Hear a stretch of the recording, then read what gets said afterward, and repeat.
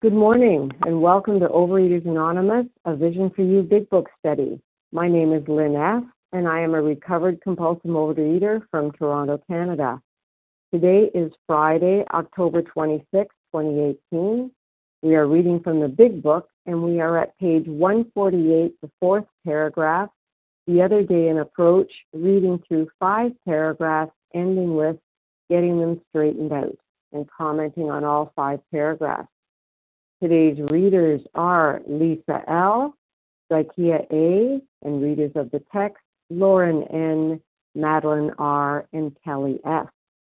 The reference numbers for yesterday, Thursday, October the 25th, the 7 a.m. meeting, 12099, and the 10 a.m. meeting, 12100.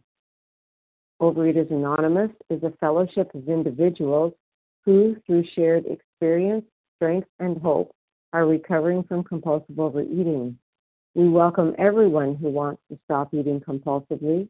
There are no dues or fees for members. We are self-supporting through our own contributions, neither soliciting nor accepting outside donations. OA is not affiliated with any public or private organization, political movement, ideology, or religious doctrine. We take no position on outside issues. Our primary purpose is to abstain from compulsive eating and compulsive food behaviors and to carry the message of recovery through the 12 steps of OA to those who still suffer. Our sole purpose. OA's 5th tradition states, each group has but one primary purpose, to carry its message to the compulsive overeater who still suffers. At a Vision for You Big Book study, our message is that people who suffer from compulsive overeating can recover through abstinence and the practice of the 12 steps and 12 traditions of Overeaters Anonymous. I will now ask Lisa L. to read the 12 steps. Hi, this is Lisa L. from Brooklyn. The 12 steps. We admitted we were powerless over food, that our lives had become unmanageable. 2, came to believe that a power greater than ourselves could restore us to sanity. 3, made a decision to turn our will and our lives over to the care of God as we understood Him. 4, made a searching and fearless moral inventory of ourselves. 5, admitted to God, to ourselves, and to another human being the exact nature of our wrongs. 6, were entirely ready to have God remove all these defects of character. 7, humbly asked Him to remove our shortcomings. 8, made a list of all persons we had harmed and became willing to make amends to them all. 9, made direct amends to such people wherever possible, except when to do so would injure them or others. 10, continued to take personal inventory, and when we were wrong, promptly admitted it. 11, sought through prayer and meditation to improve our conscious contact with God as we understood Him, praying only for knowledge of His will for us and the power to carry that out. 12, having had a spiritual awakening as a result of these steps, we tried to carry this message to compulsive overeaters and to practice these principles in all our affairs. Thank you. Thank you, Lisa L. And Zykia A. will read the 12 traditions. Hi, good morning. This is Zykia J. Dear. A recovering compulsive overeater. Thank you so much. From New York. The 12 traditions of Overeaters Anonymous. Tradition 1, our common welfare should come first. Personal recovery depends upon OA unity. 2, for our group purpose there is but one ultimate authority, a loving God as He may express Himself in our group conscience. Our leaders are but trusted servants. They do not govern. 3, the only requirement for OA membership is a desire to stop eating compulsively. 4, each group should be autonomous except in matters affecting other groups or OA as a whole. 5, each group has but one primary purpose, to carry its message to the compulsive overeater who still suffers. 6, an OA group ought never endorse, finance, or lend the OA name to any related facility or outside enterprise, lest problems of money, property, and prestige divert us from our primary purpose. 7. Every OA group ought to be fully self-supporting, declining outside contributions. 8. Overeaters Anonymous should remain forever non-professional, but our service centers may employ special workers. 9. OA as such ought never be organized, but we may create service boards or committees directly responsible to those they serve. 10. Overeaters Anonymous has no opinion on outside issues. Hence, the OA name ought never be drawn into public controversy. 11. Our public relations policy is based on attraction rather than promotion. We need always maintain personal anonymity at the level of press, radio, films, television, and other public media of communications. And 12, anonymity is the spiritual foundation of all these traditions, ever reminding us to place principles before personalities. Thank you for allowing me to serve, and I'll mute. Thank you, Zakia J. How our meeting works. Our meeting focuses on the directions for recovery described in the Big Book of Alcoholics Anonymous. We read a paragraph or two from the literature, then stop and share on what was read. Anyone can share, but we ask that you keep your sharing to the topic and literature we are discussing, and that you keep your share to approximately 3 minutes. Singleness of purpose reminds us to identify as compulsive overeaters only. Our abstinence requirement for moderators is 1 year, and for readers is 6 months. There is no abstinence requirement for sharing on topic. This meeting does request that your sharing be directly linked to what was read. We are sharing what the directions in the Big Book mean to us. To share, press star 1 to unmute. Once you are done sharing, let us know by saying pass. Then press star 1 to mute your phone. In order to have a quiet meeting, everyone's phone except the speaker's should be muted. Today we resume our study of the Big Book on page 148, the 4th paragraph, the other day an approach, through 5 paragraphs ending with getting them straightened out and commenting on all 5 paragraphs. And Lauren N., would you get started for us, please? Thank you. This is Lauren N. Can you hear me? Yes, thank you. Lauren N. from New York, compulsive overeater and sugar addict. The other day, an approach was made to the vice president of a large industrial concern. He remarked, "I'm mighty glad you fellows got over your drinking, but the policy of this company is not to interfere with the habits of our employees. If a man drinks so much that his job suffers, we fire him. I don't see how you can be of any help to us, for, as you see, we don't have any alcoholic problem. This same company spends millions for research every year. Their cost of production is figured to a fine decimal point. They have recreational facilities. There is company insurance. There is a real interest, both humanitarian and business, in the well-being of employees. But alcoholism, well, they just don't believe they have it. Perhaps this is a typical attitude.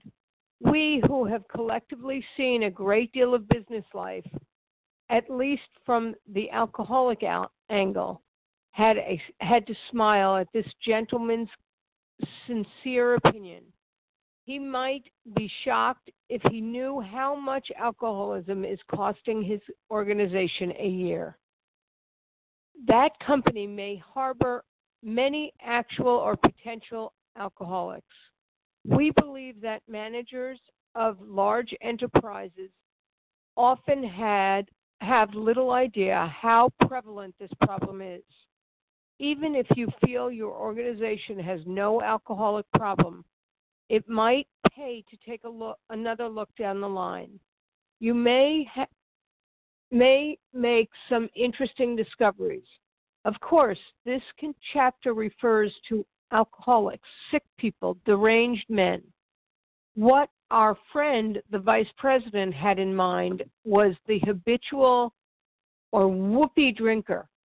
As to them, his policy is undoubtedly sound, but he did not distinguish between such people and the alcoholic. It is not to be expected that an alcoholic employee will receive a disproportionate amount of time and attention. He could not be made a favorite. Should not be made a favorite. The right kind of man, the kind who recovers, will not want this sort of thing. He will not impose. Far from it. He will work like a devil and thank you for to his dying day. Today, I own a little company. There are 2 alcoholic employees who produce as much as 5 normal salesmen. But why not? They have a new attitude.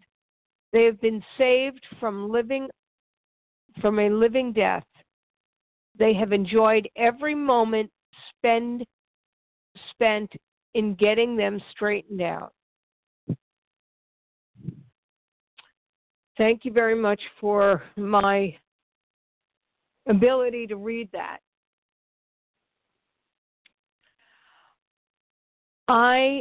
All I can say is that I've worked for so many large organizations where I worked with many alcoholics, but most importantly, I was trained and I was eating all the time and wasting so much time during my job while I was eating and not able to really focus and be the employee I was supposed to be or should be. I always felt like if anybody got to know me, then they wouldn't want to be with me. So I tried not to let people get to know me. Now, for the past 20 years, I've been my own employer. And as such, I've worked with many an alcoholic. And I am so grateful that today I can distinguish others and learn how to give of myself and give of myself 150% to my clients and to my employee.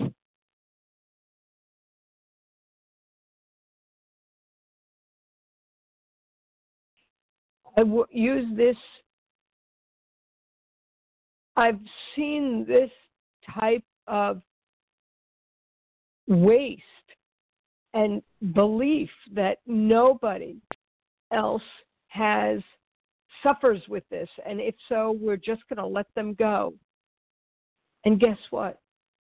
They would let go their entire workforce, whether it be a workforce or their loved ones.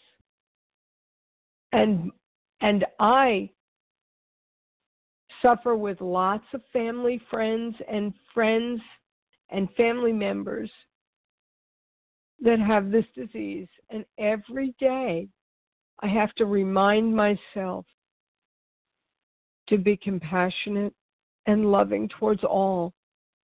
And they'll hopefully find their way to this recovery. And with that, I pass. Thank you, Lauren N. The line is now open for sharing on what we just read. Please say your name just once, as it helps me hear everyone. Who would like to share? Lisa B. from Boston. Harlan G. This is Larry. Kristen Barbara R. E. Barbara. Okay, I've got our lineup right now. So I did miss some lady, but I'll tell you who I have. Lisa B., Katie G., Harlan G., Larry K., Barbara E., and there was somebody just before Barbara E. that I didn't catch. Kristen R. Great. That's a great lineup. Thank you, everybody.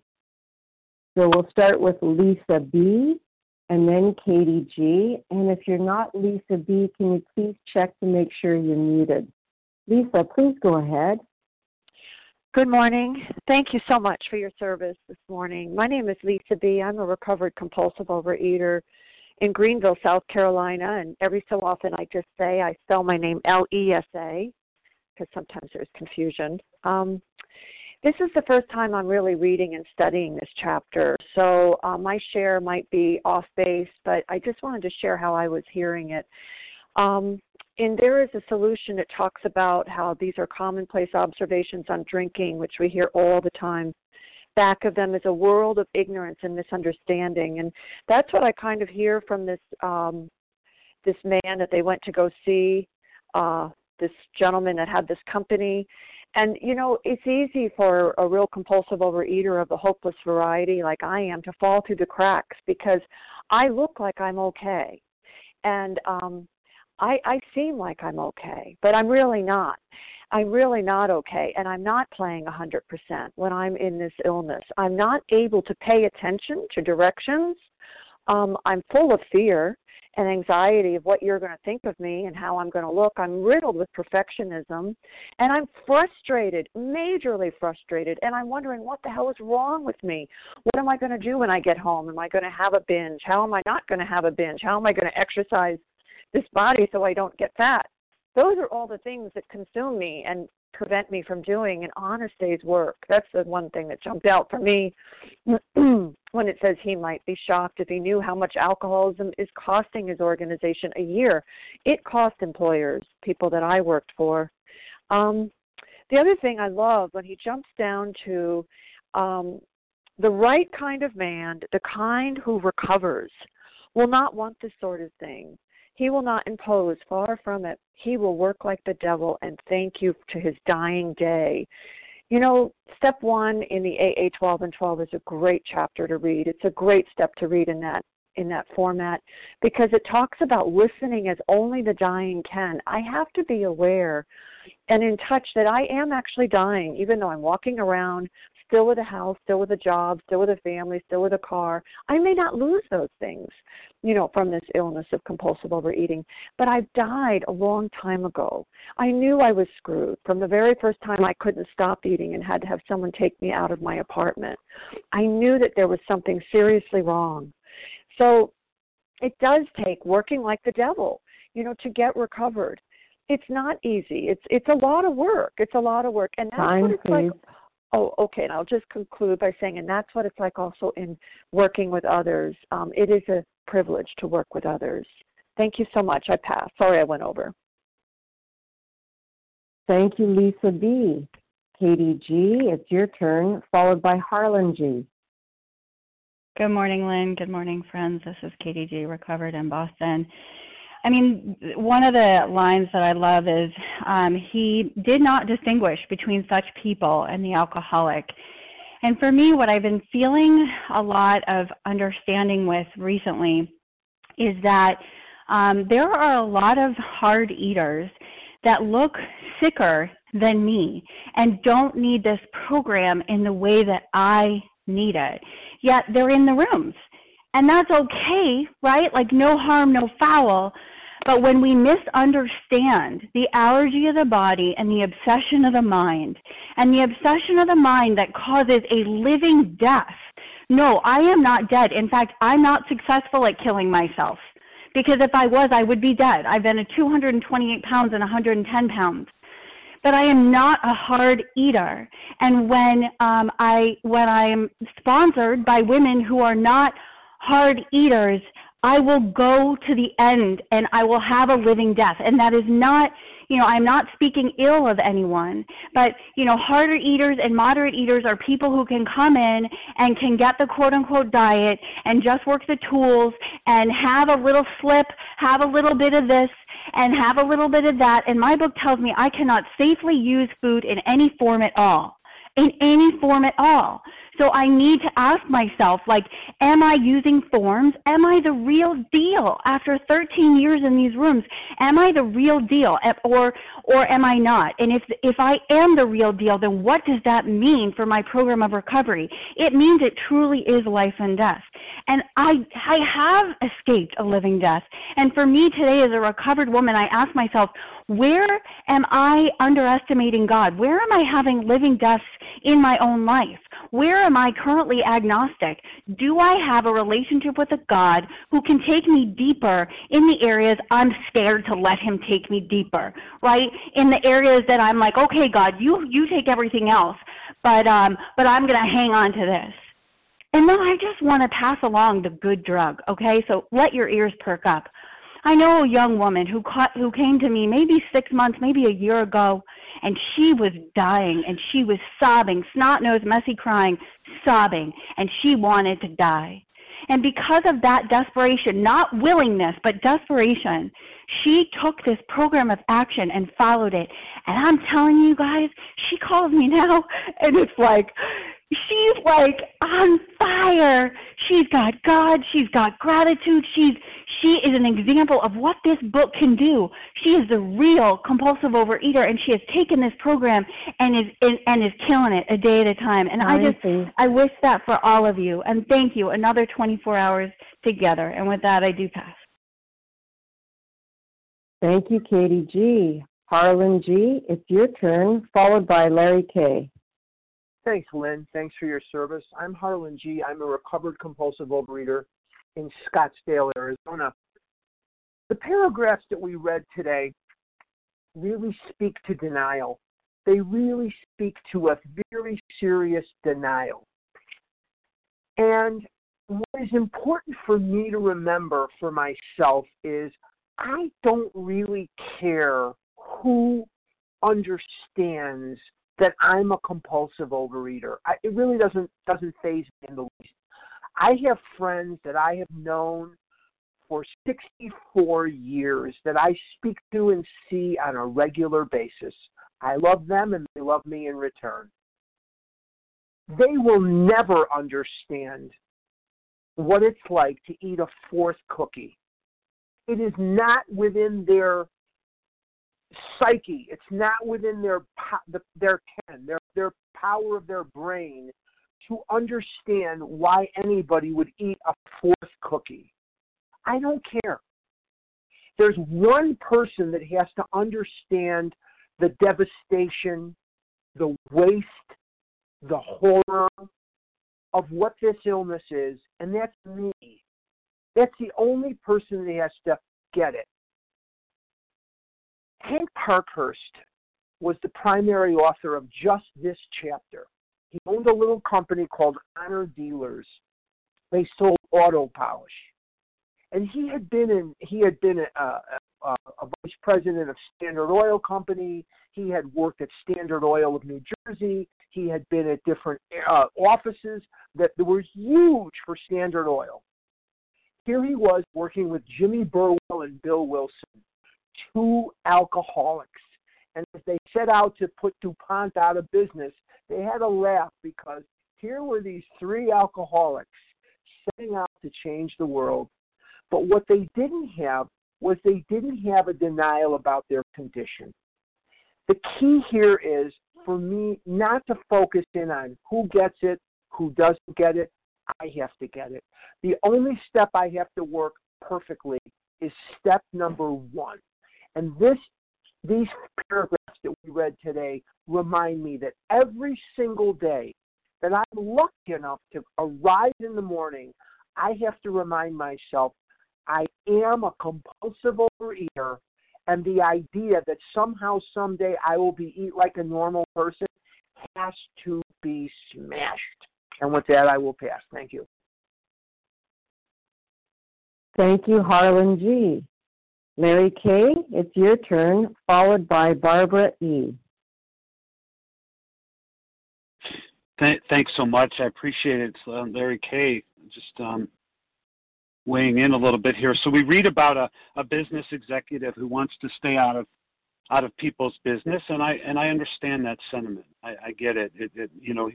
Now he may be in denial about the problem. In terms of outward appearances, there's something noticeable about people who have reached a high level of spiritual awareness by the grace of God in these steps. And they may not be in a constant state of bliss. I mean, we wouldn't expect them to, but they seem to be in a state of bliss most of the time. That's what I've seen, regardless of what comes, in the midst of, the storm that comes, as it will for human beings. And I know in my own life, I know that my state of cheerfulness is a pretty reliable gauge of the level of my spiritual enlightenment at that particular moment. And I get that by working these steps every day to the best of my ability. The more cheerful, happy, contented, and satisfied that I'm feeling, the more aware I am of my deep connection to my Creator. And I get that through these steps. I'd suggest you to ask yourself this key question. I have to ask myself this key question. How do I feel most of the time?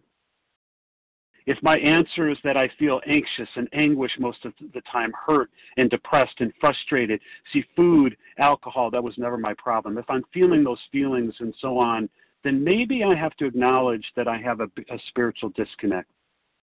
And I have found that this spiritual disconnect was corrected, not made perfect, but it was corrected through this way of life, this spiritual way of life, through action after action after action.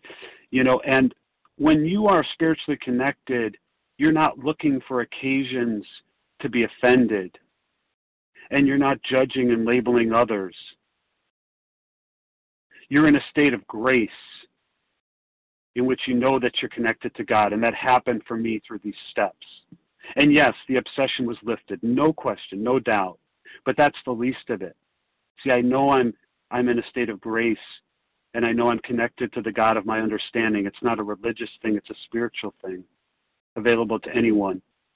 And so I'm free from the effects of anyone or anything external to myself most of the time, and yet I'm still human. It's a great way of life, and I know that on the job, I'm a different guy, not perfect. But I couldn't be on the job. Now I can be on the job, and I can show up because of these steps and the grace of God. With that, I pass. Thanks. Thanks, Larry K. Barbara E., it's your turn, followed by Kristen R. Good morning, Lynn S. Thank you so much for your service, and thank you to everyone on October volunteering. This is such a wonderful chapter, and I never read it with this group before. For me, if a sponsee or an employer in the workplace drinks, and in our case, loses abstinence so frequently, they have to be, for me, lovingly let go, knowing that when and if they're ready, the right guide will appear. At first, I was so egotistical that I thought it was my failure. It's not. I'm just a guide in human skin, if you think. They are the ones that have to do the work. Now, there are people who can indulge in what we call toxic foods without dire consequences. But for me, those thoughts will kill me. I know I did want to overeat without the consequences, and you know how that worked out. I had to work like the devil, and even though my sponsor was often put on my resentment list when she told me I had to do more further soul surgery, I ultimately was and remain eternally grateful to her. It said on page 150, we've just read it, I have enjoyed a new attitude and have been saved from a living death. It means simple surrender. And if I surrender every single day, wonderful things will happen. This book truly speaks the language of the heart. And I was committing suicide by knife and fork. I don't want to die. I want to live. There's so much to live for. So to you who are new or struggling, hang in there, work like the devil, and you will reap the rewards. We in OA have intergroups, region, world service. At present, we're in 80 countries. I know we're shrinking as a group as AA is expanding. We must do that, and I believe we must do our part by going out and talking to the medical community, going to health fairs, reaching out, and doing our urgent, utmost best to help other people. I have to work my spiritual program every single day before each meal. Thank you, God, for this opportunity to have this wonderful food and let it be enough. And what can I do for another person? So I always make a phone call and make them my dessert after a meal. It works if you work it, and I have to work it. Thank you again, Lynn S. and everyone. I pass. Thank you, Barbara E. Kristen R., it's your turn. Thank you. Good morning. This is Kristen R. in Virginia. Very grateful, compulsive overeater this morning. This chapter to me is, I imagine, tough if you're new to this line and you're saying to yourself, what in the heck does this have to do with me and my compulsive eating? How is this supposed to help me studying this work? And in my mind, I would just ask you to focus on what this author is very subtly saying, which is the CEO in the beginning who says he just fires people who are alcoholic doesn't get it. And so if you're focusing on how other people in your life don't get it, I'm going to ask you, are you not getting it? What would it take for you to get it? What does your compulsive overeating look like? And it's not going to look like anyone else's. We are all as different as our fingerprints, all right?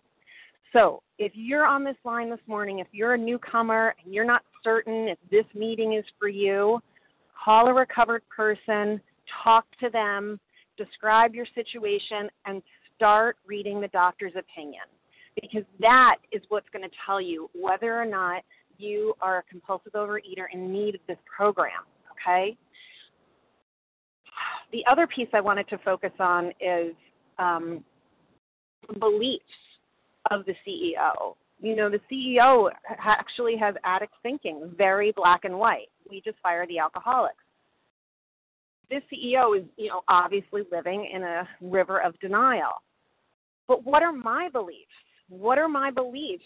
Not just about, how my eating is, whether or not I'm a compulsive eater, but what are my beliefs about how I can be changed by this program and by a higher power? Am I 95% in? Just kind of, yep, I'm 95% here, but there's 5% of me that still needs to fix, manage, and control everything, everyone, including what I eat. Is my eating disordered still? Are my food behaviors still compulsive? What are the underlying beliefs that are driving my food plan? And for me, my underlying belief has to be that God is helping me today, not only with my food, but with my emotions. Because if I don't turn to God and ask for help with the emotional buildup, as Harlan describes it, I am screwed. I am screwed because I will go back to the food. I will start saying, this program, yeah, I did it, but it's kind of getting boring, and so now maybe I'll try a self-help book. Yeah, no, I have to be convinced. And if I'm not sitting every morning and doing my morning prayer, my morning meditation, asking God just this simple question, God, please direct my thinking today. Please direct my thinking today. Please. Thank you. I'll wrap up. If I'm not in a state of surrender, then I can't recover. Thanks for letting me share. Thank you, Kristen R. For those of us who might have come on the line a little bit later, we are on page 148, the fourth paragraph, the other day in approach, and reading through 5 paragraphs ending the chapter. Who would like to share?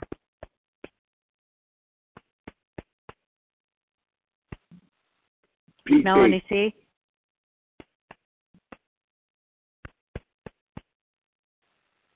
Bonnie C. Madeline R. Kathy K. Nessa R.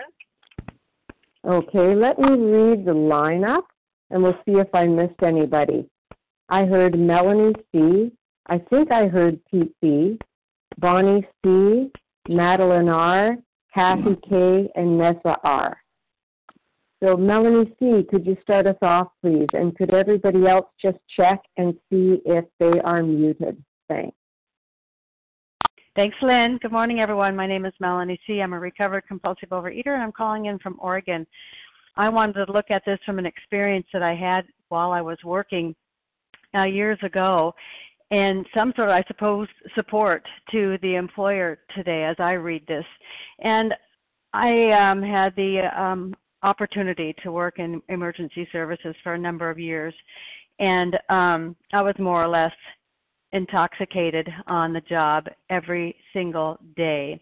It afforded an opportunity for lots of buildup of emotions with nowhere to put those kinds of things. It was either feast or famine in that particular industry, and I was combing the halls every day trying to find something to put on that sort of thing. And I look back over my productivity there, and I had those same kinds of things, feast and famine, in which I would contribute to the work environment. And there are a few of us like me in that particular room, and I just shudder to see the quality of work in an industry that required utmost attention and expertise. And I was sharp sometimes and dull the other times in that particular place and way. And I ended up pulling that whole thing down on top of my head, that perfectly beautiful career down on top of my head as time went on, because I don't think that those kinds of things in terms of obesity were recognized in terms of the kind of compulsive overeater, obese person that I was.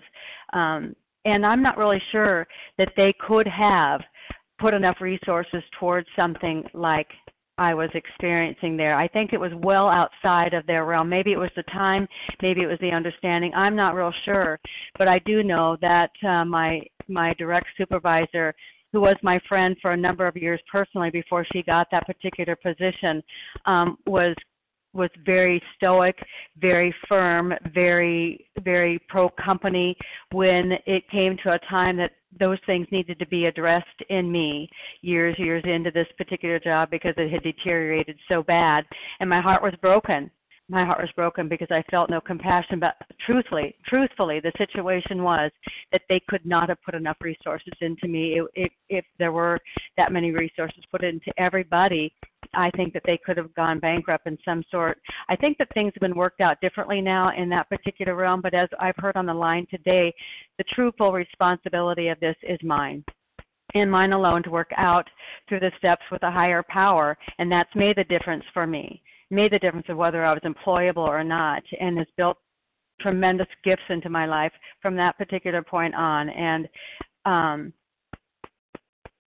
yeah, what a nice place to stop. What a nice reflection to have today, and I appreciate the opportunity to talk about that today and think about it. I'll pass.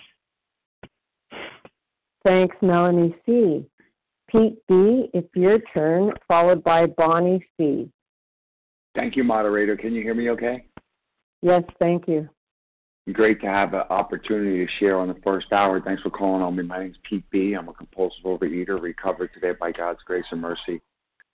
And, this to me, this is speaking out to the fact that nobody should get fired because they're an alcoholic, and nobody should be fired because they're a compulsive overeater. That you shouldn't get fired for that reason. What you should get fired for is absenteeism, being a disruption, being unproductive, not contributing to the mission of the institution or the or the company that you work for. That's what you should get fired for.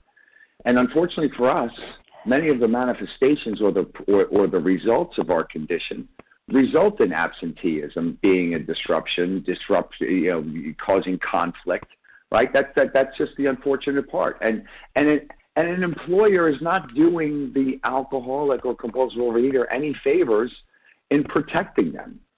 All that they're doing is depriving this individual from the pain and humiliation that's necessary to drive them into recovery, right? So preventing them from preventing the alcoholic from getting to the bottom is, you're depriving somebody from the only asset that they might have.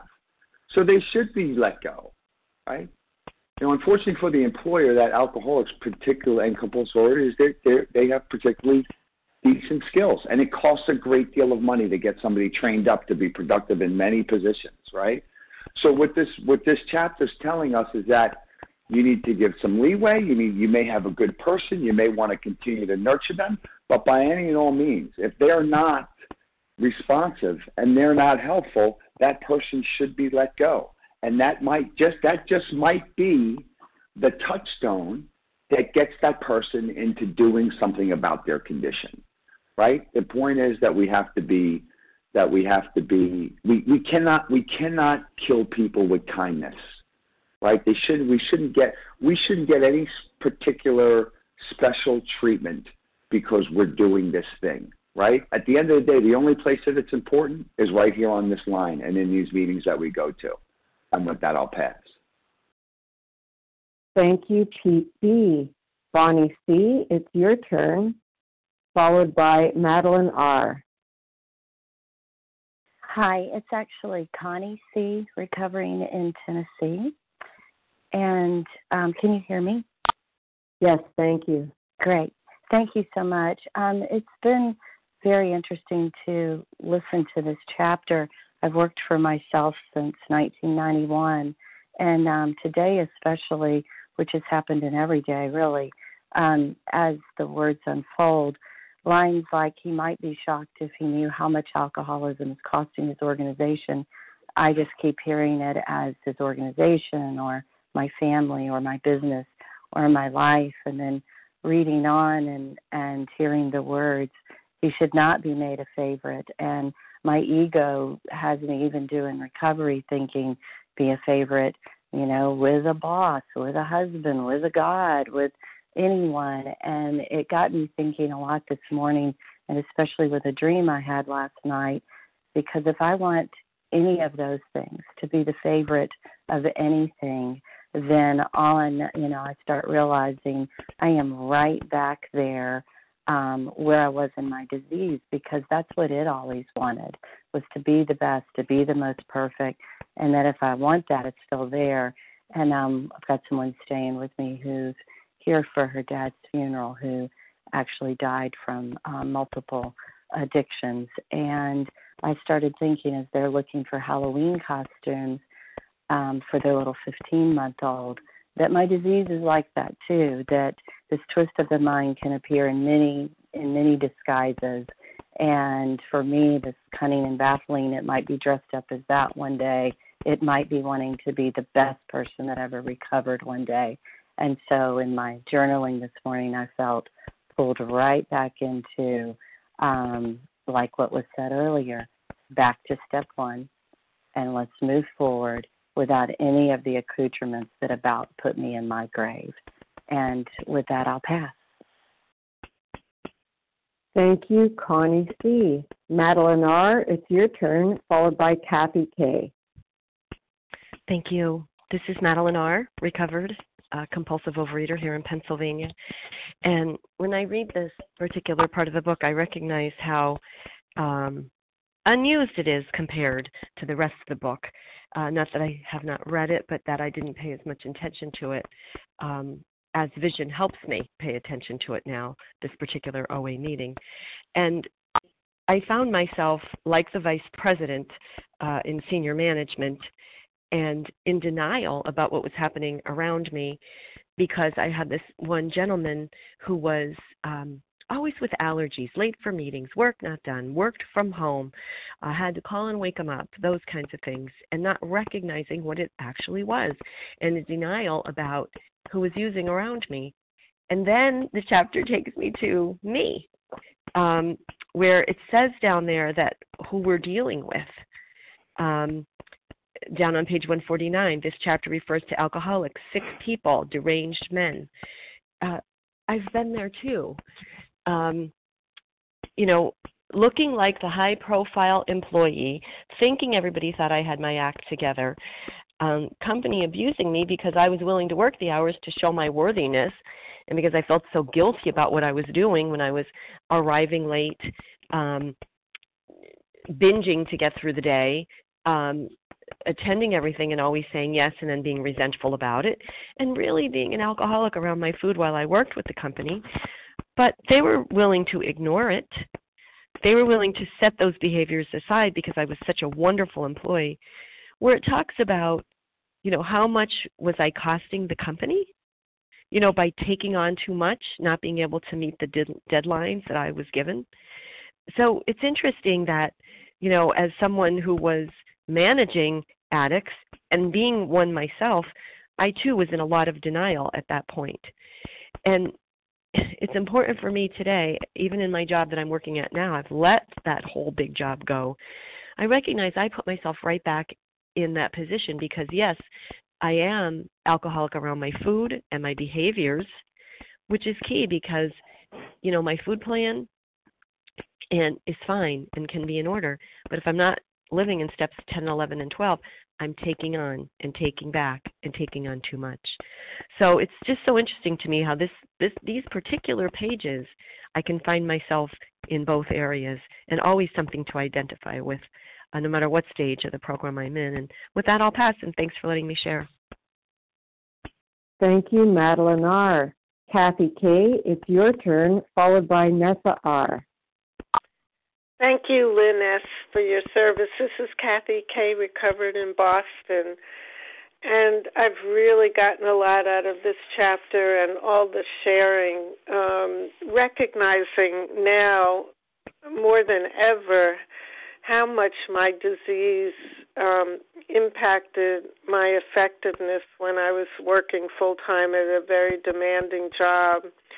Because one of my character defects was perfectionism and another one was poor self-esteem, I was actually a very productive employee. But the harms I was doing to myself and to my fellow employees and bosses were significant, and I had no awareness of the wreckage that I was causing until I started working on my own recovery. And I did continue to be employed for a number of years after I started to work the 12 steps, and little by little my full-time anxiety and workaholism diminished somewhat as I became more and more guided by my higher power. But I have to say, I know today that I retired when I did, not really because I didn't want to work anymore, but because being employed full-time was too hard for me in terms of my emotional recovery. I needed more space to do my step work and to really address some of the spiritual malady that I had come to understand. So I read this with mixed emotions, recognizing that the harm done to me and to others was pretty great, and I'm grateful that I'm in recovery today and I can approach the work that I do in a different way. Thank you for letting me share. Thank you, Kathy K. Nessa R., it's your turn. Hi, thank you. Good morning, Vision for You. My name is Nesta R. I am a recovered compulsive overeater in Toronto, Canada. And when I read these paragraphs, what comes to mind is the transformation, the amazing personality change that takes place once we put down the food entirely and we work the steps faithfully according to the big book to get to the solution, which is a relationship with God, to provide the sense of ease and comfort that I have been seeking all along in the food, but never really got. When I was employed by a large company, I used to work with a large financial institution in Toronto. I was not a very trustworthy individual. Wasted a lot of time and money and resources, not only because I made multiple trips during the day for multiple lunches, snacks, etc., at the food court, as well as multiple trips to the bathroom to get rid of it all, but also because I paid expenses, I took supplies home, etc., all of it for which I've made amends a long time ago. I also created a lot of conflict in my company, and which came back and hit me like a boomerang because I was passed up for promotions and eventually I got fired. Now I have my own company, and I can see it in somebody else. We give company credit cards to some of the employees, and one of them is actually a recovered alcoholic, and he is the one that I can trust always to do what is right. He is very organized and meticulous, keeping track of his expenses, submitting his expenses, matching receipts to the credit card statement, not one missing. Never really wasting a minute of his day, not padding appointment times so he can go home early and all those things. And it's just awesome to see what is possible. When we truly work this program, and I see it in myself, but I see it in him, I see it in others, and it's just beautiful. Anyhow, with that, I pass. Thank you, Nessa R. We have time for one more share. Who would like that time? Russ M. Leslie. Okay, I heard Russ M. Please go ahead. This is Russ M. Recovered compulsive overeater outside of Philly. So, if there's any sports fans out there, you may know Chris Carter. All he does is catch touchdown passes, right? But before he did that, before he became one of the greatest wide receivers to play the game, Buddy Ryan cut him. He cut him because he was a junkie. Chris Carter, to this day, if you see him on SportsCenter, somebody asked him about that. He said it was the best thing that ever happened to him that Buddy Ryan fired him, cut him from the Eagles so he can get his stuff together. He hit the bottom, and his life became he changed. So I just wanted to share that because that's what I got out of this reading. That we can't, you've been saying it, kill people with kindness because we're killing them. We're killing them. So I wanted to share that with you. And it stuck out to me. We got to hit the bottom. We can't protect people. So, love you. Have a beautiful day. Thank you, Russ M. And thank you to everybody who shared today. And thank you to Team Friday for their service in October. Lisa L., Zakia J., Lauren N., Madeline R., Kelly S., Anna K., and Sima M. Please join us for a second unrecorded hour of study immediately following closing. And the share ID for today, Friday, October the 26th, the 7 a.m. meeting is 12103. We will now close with the reading from the Big Book on page 164, followed by the Serenity Prayer. Will Madeline R. please read A Vision for You? Our book is meant to be suggestive only.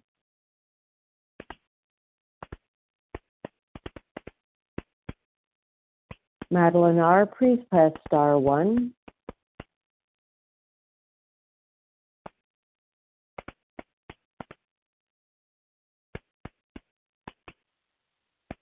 Madeline, we can't hear you. Hi, I'm so sorry. I must have hit a mute button. You can hear me now? Yes, thank you. Thank you. Sorry for the disturbance. Okay. Our book is meant to be suggestive only. We realize we know only a little.